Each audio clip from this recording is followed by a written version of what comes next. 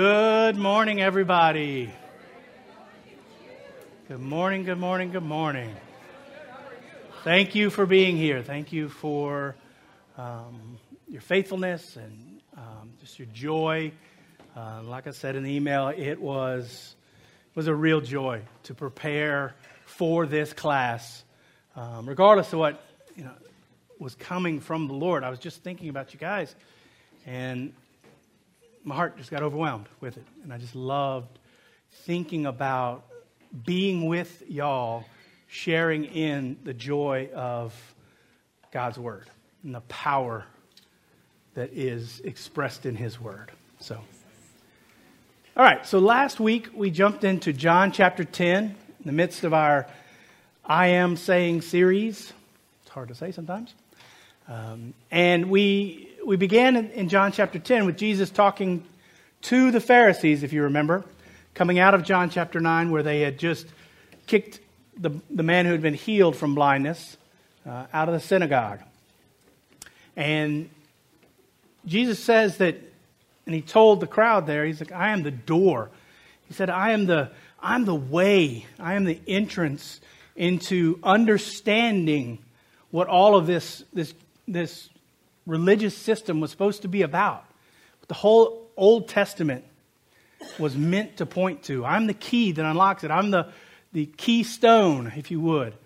The foundation of all that understanding. So I got a quick quiz for you to kind of drive this point home. How many of you know what a chiasm is? Big literary term. And I told y'all last week I'm not very grammary. But a chiasm, right, is, and Nick, you probably have to correct me, but that's okay. Feel free. It's a literary device where you have two or more clauses, and those clauses are balanced against one another, to make a point, but they're mentioned in reverse order. So you have a clause A here, a clause B, a clause C, and then you have the clause B1 that's balanced with clause B, and then clause A1 that's balanced with clause A. Is that close enough? Thank you. Anyway, lots of the Psalms. The Psalms are prevalent with the chiastic structure, a chiasm structure. Anyway, in the Old Testament, how many books are in the Pentateuch? 5, right? It's in its name, Penta. Right? We have this teaching of 5 books. Okay, here is our chiasm, right? You have Genesis and you have Deuteronomy. Both of these books close with a patriarch blessing the 12 tribes and then dying before they enter the promised land. Okay? Then you have Numbers and Exodus. So there are Exodus and Numbers, which are almost identical in the amount of words that they have. I think one of them 16,714 and one of them 16,600 something. It's really, really, really close. As well as the stories that overlap between Exodus and Numbers. So what does that leave in the middle? Leviticus, right? Third book would be the middle of this chiasm, this pyramid sort of structure, but typically on its side when you see it in literary devices. All right, so Leviticus is the center of the Pentateuch. So how do we understand what Leviticus is about? Leviticus has 37 times where it says, the Lord said, or the Lord spoke, thus the Lord spoke, and then to Moses, to Aaron, to Moses and Aaron, how it said. 37 times, right? So if you divide 37 in half, that's 18 and a half. Guess what number 19 is? Number 19 is Leviticus chapter 16. You know what Leviticus chapter 16 is about? The Day of Atonement. So the center of the Pentateuch and the center of the Pentateuch is about the Day of Atonement. How do we unlock what the Day of Atonement is all about? We have to walk through the door of Jesus Christ. And in Jesus, through Jesus, we understand that those bulls and goats, they could never satisfy. They repeated over and over, year after year after year, until Jesus came. And then he put that aside because he was the atoning sacrifice for us, right? So, just one small picture. The Old Testament is full of it, full of ways that you can better understand. You can see a fuller presentation, a complete presentation of what it's talking about. So Jesus says that he is the door to the true sheepfold. He also warns us that there are thieves and robbers. There are, welcome back, Cody. Been a long time. There are those that come in and they come over the walls, and they're not out for the good, right? He said in another place in Matthew, I'm going to get it wrong, but I'll try. 23, he's talking to the crowd and he says, watch out for those scribes and Pharisees. And, they load up their people with all these heavy burdens, and they tell them to do all these things, but they don't even lift a finger to help them out. And Jesus balances that by saying, come unto me, all you who are weary and heavy laden. I will give you rest. My yoke is easy. My burden is light. Why? Why is Jesus' burden light? Why is Jesus' yoke easy? Because he's carrying the burden for and with us. If you think of the yoke of the oxen, Jesus is right there beside you.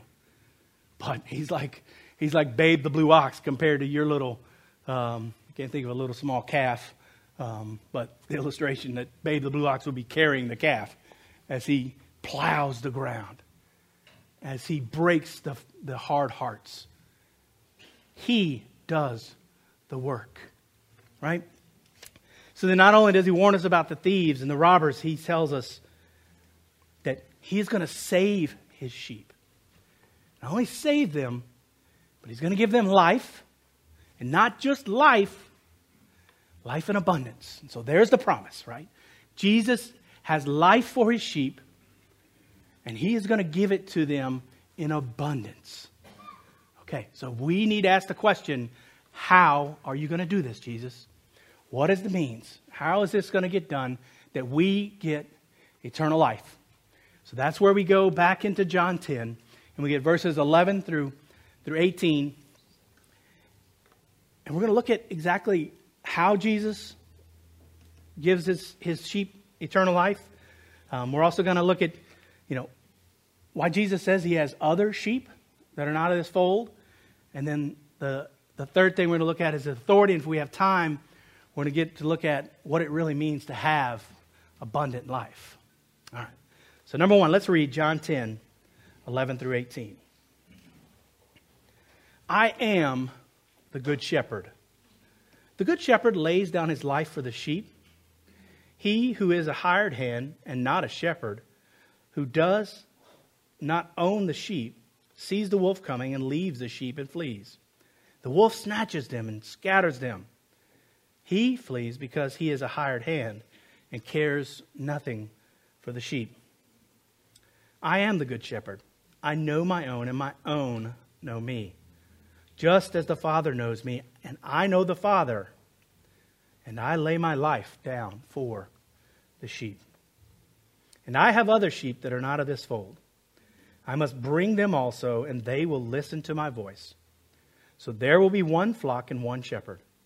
For this reason the Father loves me, because I lay down my life, that I may take it up again.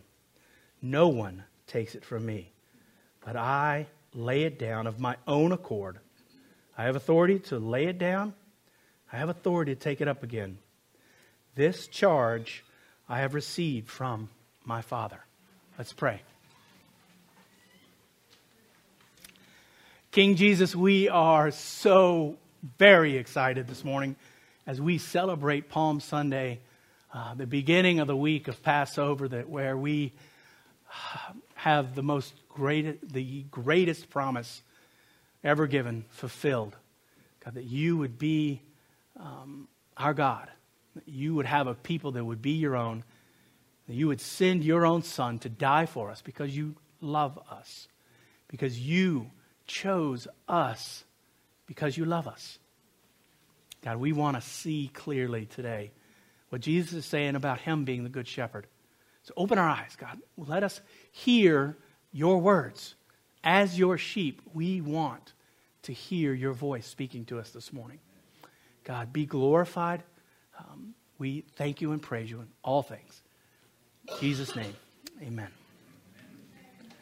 All right, so the primary answer to the question of how Jesus will give his sheep abundant life is that Jesus is the good shepherd.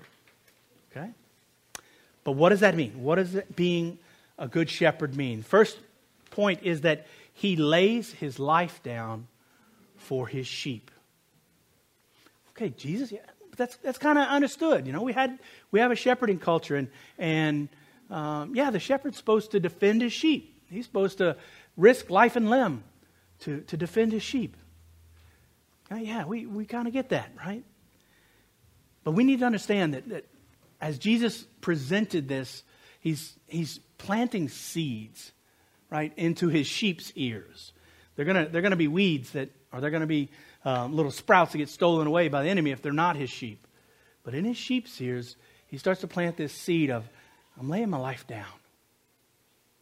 And they're gonna see it, right, after he is crucified and resurrected, much like the men on the road to Emmaus get their eyes opened, right, to everything that was in Moses and the prophets, and it comes to life for them.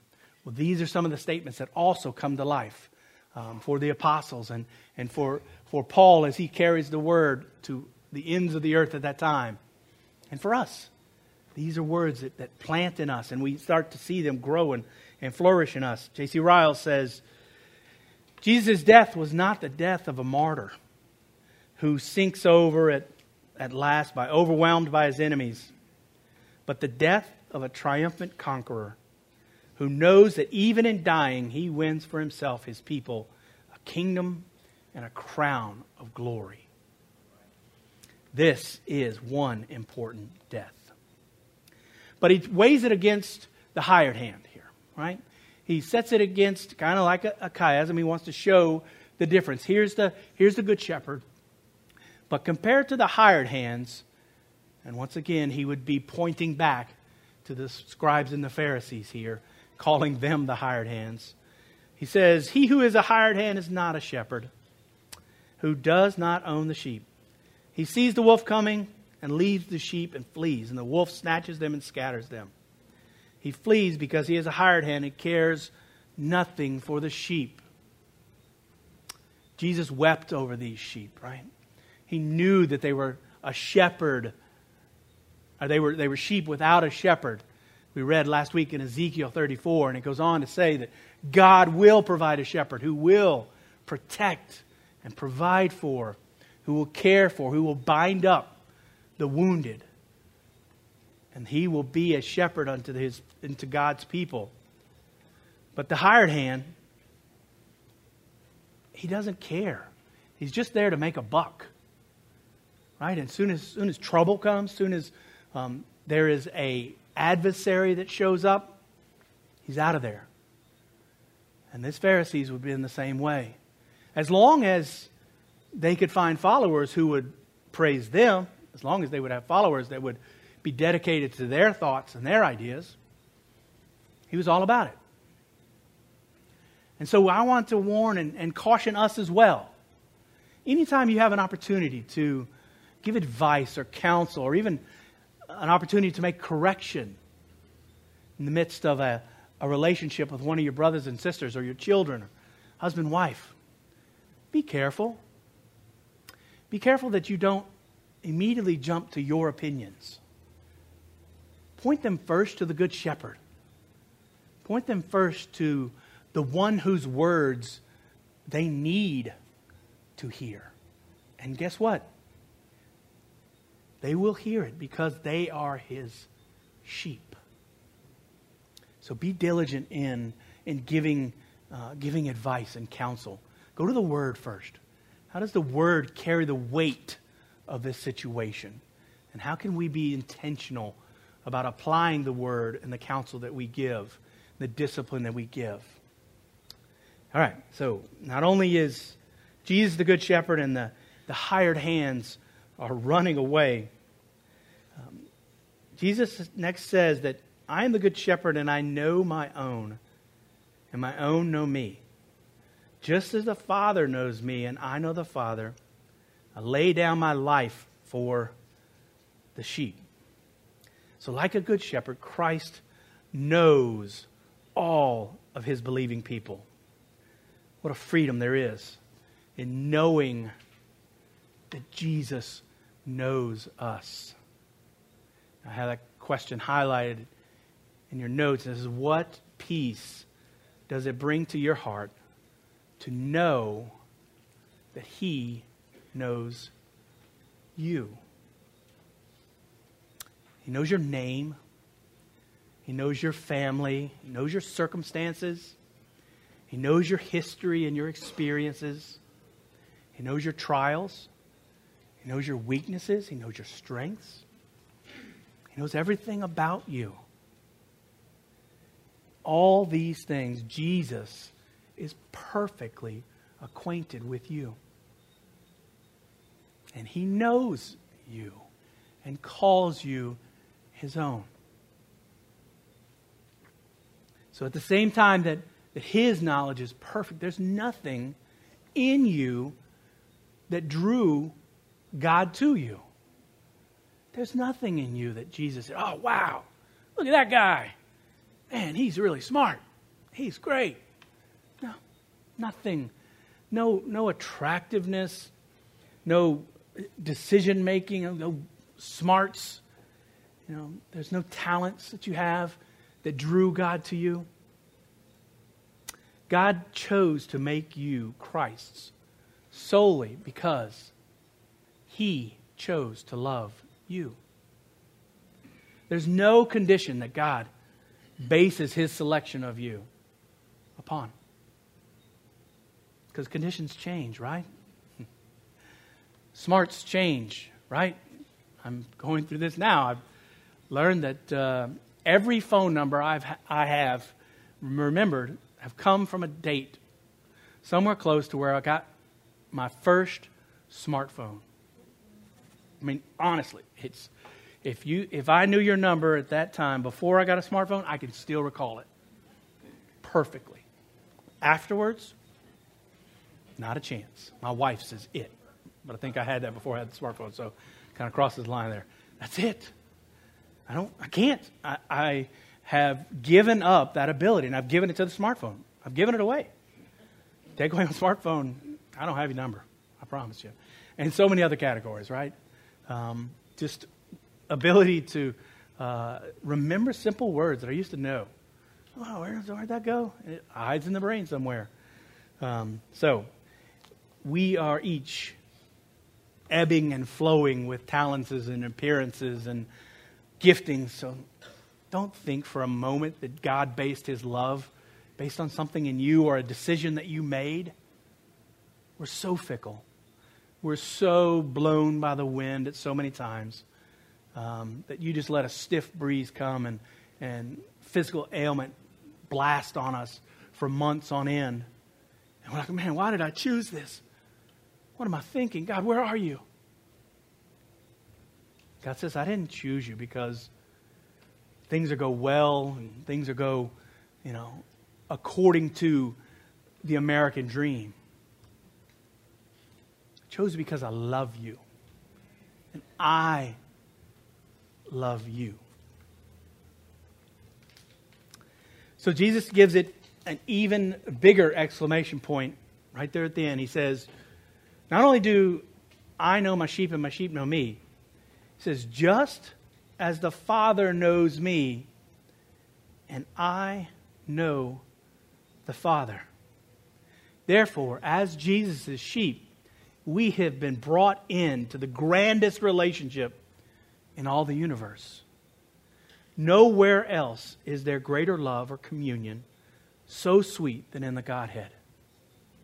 Jesus boldly declares that he is just as bound to his Father as he is bound to you. How secure are you feeling now? You going to go anywhere? If you're his sheep, you're not wandering off. You're not turning your back. You're his sheep. He's bound to you just as he is bound to the Father. What excitement does that bring to your life? To know that Jesus knows you that intimately. That freedom to be who you really are in his presence. And that's the freedom that grows us into community. As we see each other's warts and strengths and weaknesses, we love one another as Christ loved us. Jesus goes on and he says, "And I have other sheep that are not of this fold. I must bring them also, and they will listen to my voice. So there will be one flock and one shepherd. I have other sheep that are not of this fold." There was other sheep that were not part of this small Jewish community, this small Jewish sheepfold. They were out there, and they were Jesus's. He must bring them in. Do you see yourself in this passage? Because guess what? Most of you, I dare say, is who he's talking about also. You are the other sheep that Jesus must bring into the fold. So how's he going to do this? What's his means and method of bringing these other sheep into the fold? Jesus would declare at the end of Matthew 28, and he would say, "All authority has been given to me. I pass it along to you. Go, make disciples. Go bring my sheep in. They will hear my voice, and they will come as you proclaim me to them, as you proclaim my words, my power, my resurrection. Start here in Jerusalem, go to Judea, Samaria, and to the ends of the earth. And that reverberation is still going on today. And so you too, hear that Lakeview Christian Center, I have other sheep that are not of this fold. Don't get bound up in this fold. Know that God brings and ordains meetings at gas stations and meetings in grocery stores and meetings at work, meetings at the playground. God ordains these things so they can hear Jesus' voice through you. And if they're his, it's their time, they're going to come. So be faithful and submitting yourself, as we said earlier, and let the Good Shepherd speak primarily through you. Show that faithfulness and that love. So Jesus says that they will listen to his voice. How sure is Jesus that the sheep are going to listen? It's irresistible. They will hear my voice and follow. So in the same way that I mentioned our need to guide our hearts, as I just said, to Jesus' voice, we need to cultivate our own hearing daily. Right? We need to be insistent that we are slowing down, having time that where we can hear the voice of Jesus by the power, by the presence of the Holy Spirit in our lives. We have this cultivation of hearing, much as God had to do for Elijah in the cave. It's not in the tornado or the fire, the big show. It's in the still, small voice. Right? It's in that voice in your heart that gives you clarity. It says, how about you don't present yourself in this circumstance, but lay yourself aside and just see how you can serve. You may be right. You may be in the right. But how about you just set that aside and push forward to serve this person. Listen for his voice. He's always speaking. He is indwelling us, and he's always wanting to grow us into his own image. It takes time and it takes intentionality to cultivate listening. But it takes submitting and knowing his word as well. And meditating upon it. We meditate upon his word so that it hides itself in our hearts. And those are the things the Holy Spirit draws upon. You remember that passage? You remember that? It's oftentimes now I'm taking some time to go through the Psalms and pray daily through the Psalms for all the requests that I have. So I use a psalm a day to guide those prayers. Anyway, oftentimes throughout the day, I will find something happen that was directly connected to the psalm that I read that day and was praying through. Directly. The Holy Spirit says, here you go again. Here's another gift from me. Right? So Jesus further says that there will be one flock. He's going to bring those that are outside this fold. He's going to bring them in, and there will be one flock. Notice that he did not say one fold. It's going to be one flock. It's going to look different. But they're all going to be his. It's not going to be homogeneous. They're all going to be his. Some are going to come from a Jewish background. Some are going to come from a pagan background. Some are going to be white. Some are going to be black.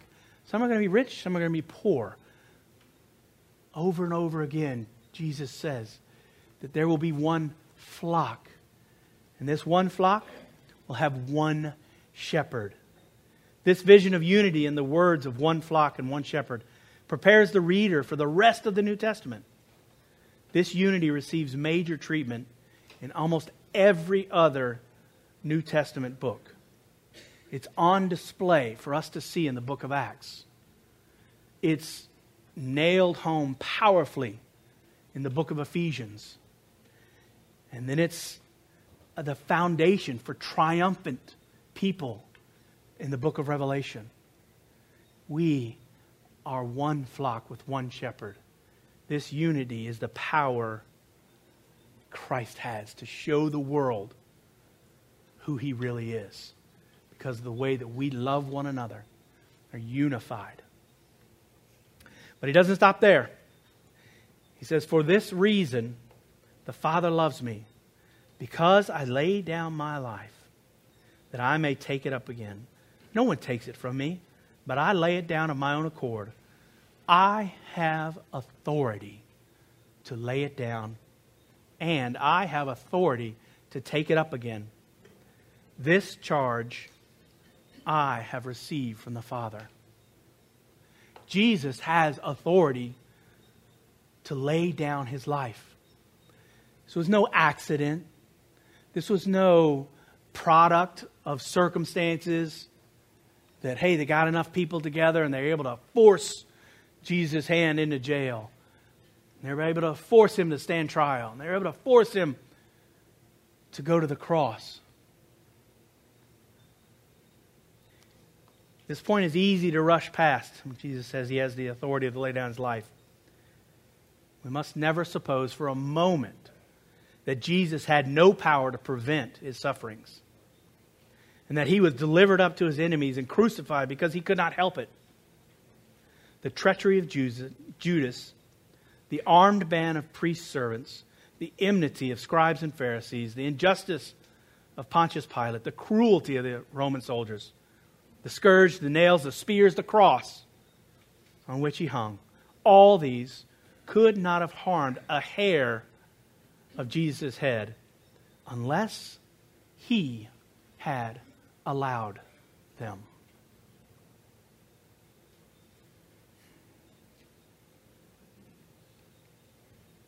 It's true that Jesus' enemies conspired against him and killed him.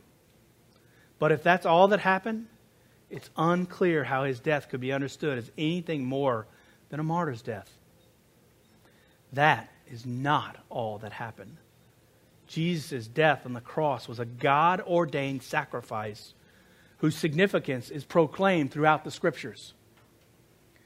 Went to Wayne Grudem's Systematic Theology, and he came up with these 4 categories.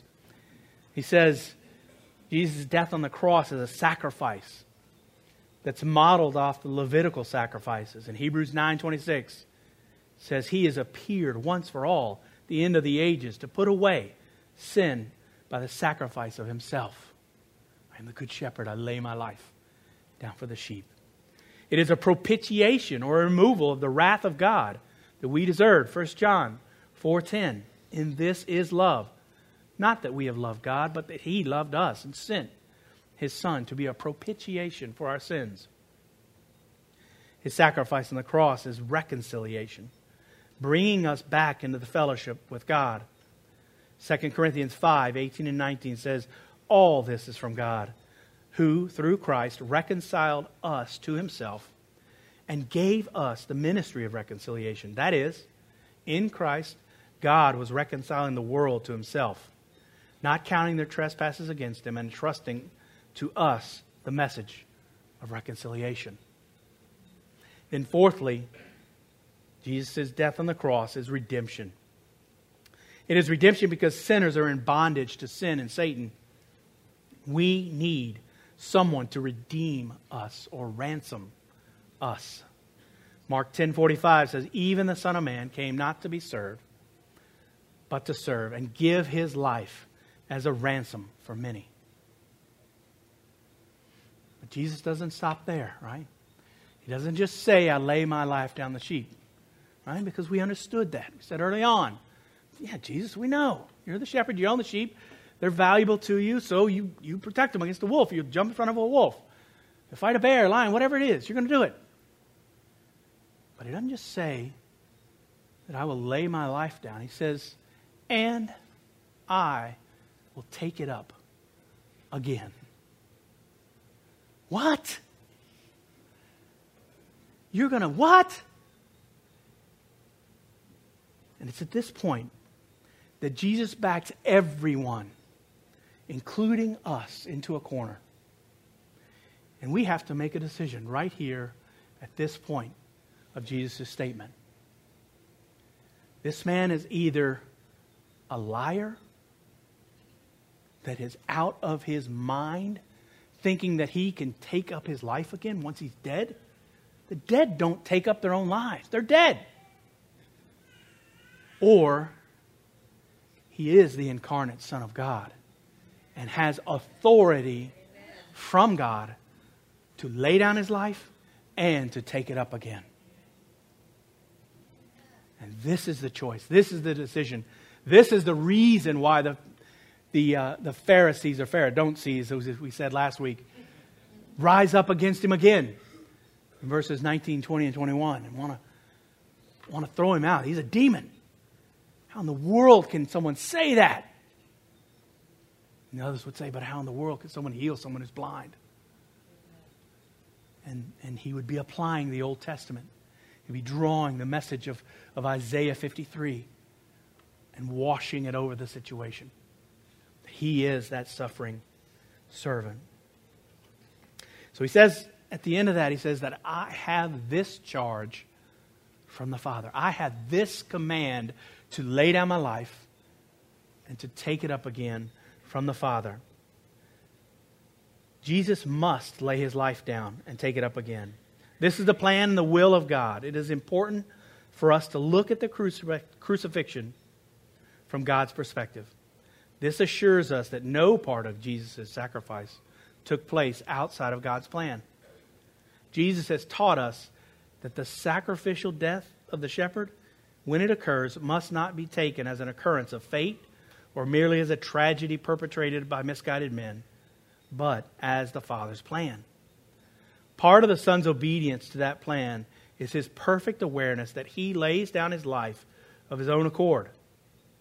The authority Jesus has received from his Father sanctions not only his death, but his own resurrection. So at one are the Father and the Son in this plan, that when he rises from the dead, Jesus takes up his life again, and nothing occurs other than what glorifies the Father. every aspect of Jesus' life, death, and resurrection is done so that it glorifies and brings glory to the Father. Every picture of salvation that we have in each one of our lives is done as we apply that life, death, and resurrection in our own lives by the power of the Holy Spirit to glorify the Father.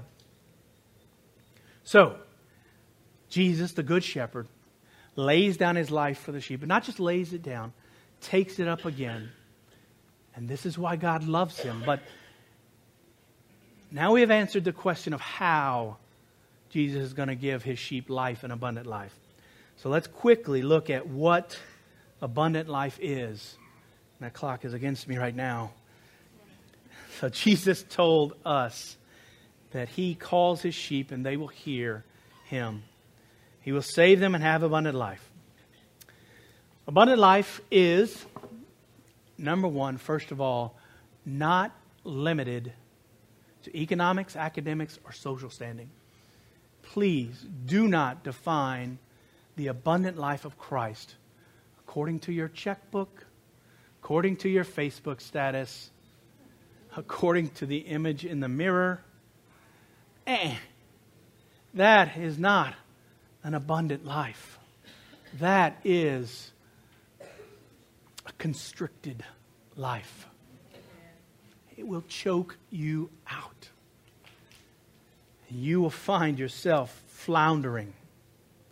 An abundant life is an ordered life. It is a life lived according to the way that God designed us to live in Genesis 1 and 2. And expounds upon it further and gives us clarity throughout the rest of the Scriptures. It's a life that we live according to God's plan. It's a life that is spiritual. The abundant life in every area of our lives has a spiritual component to it. This is why Jesus taught us to pray for the Father's kingdom to come here on earth now as it is already in heaven. That kingdom is the spiritual reality surrounding us every day. It's why Jesus chooses such ordinary things like bread, water to highlight, right? How ordinary is bread? We see it all day, every day. It's there. It's in the cupboard. The bread box. Water, it surrounds us, especially living in southeast Louisiana. Water surrounds us. We see it all the time. But Jesus says there's particular times, there's particular moments when you have bread that I enter that moment. I am there with you as you join together in communion, in relating to one another. And I'm with you as y'all partake the bread. And that moment becomes holy. That moment becomes something that draws people together. Baptism is the same way. It's just water. We pour it out of a faucet up there. It's the same water that comes to the water fountain. But in that moment, that we sit here and we declare that here is one who was dead and has been raised to new life.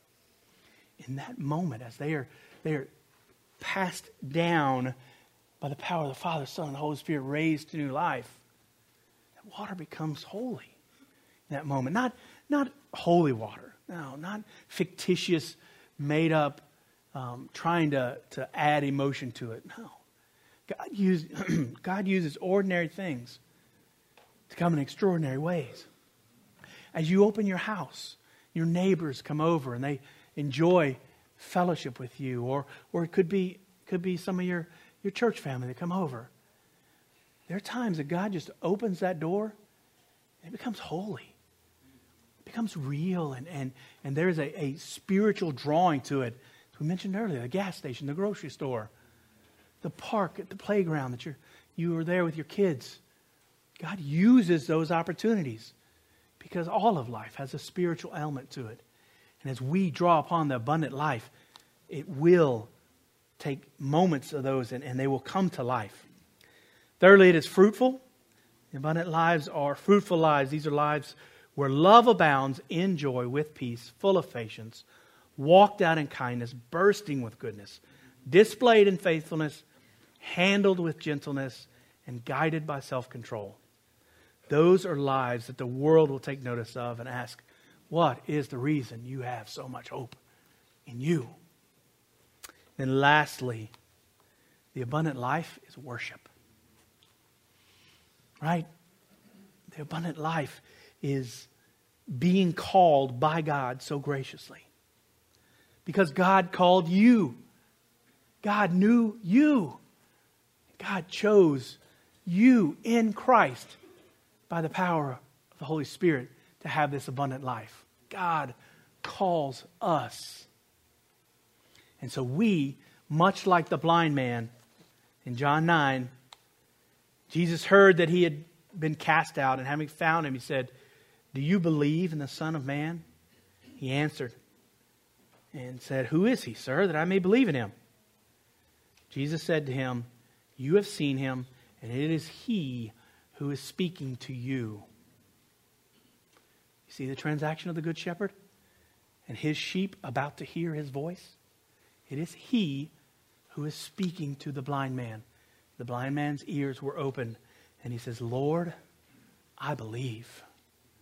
And he worshiped him. This is the effect of the words of Jesus penetrating our hearts in salvation, in ongoing fruitfulness, in the abundant life that he has given us to live. Let's pray. Father, thank you so much, God, that we have your words before us, God, that we have the testimony of Jesus loving us, drawing us, calling us by name. God, thank you. We love you. We go now and we want to continue this worship, Lord God, as we go into the service this morning. In Jesus' name we pray.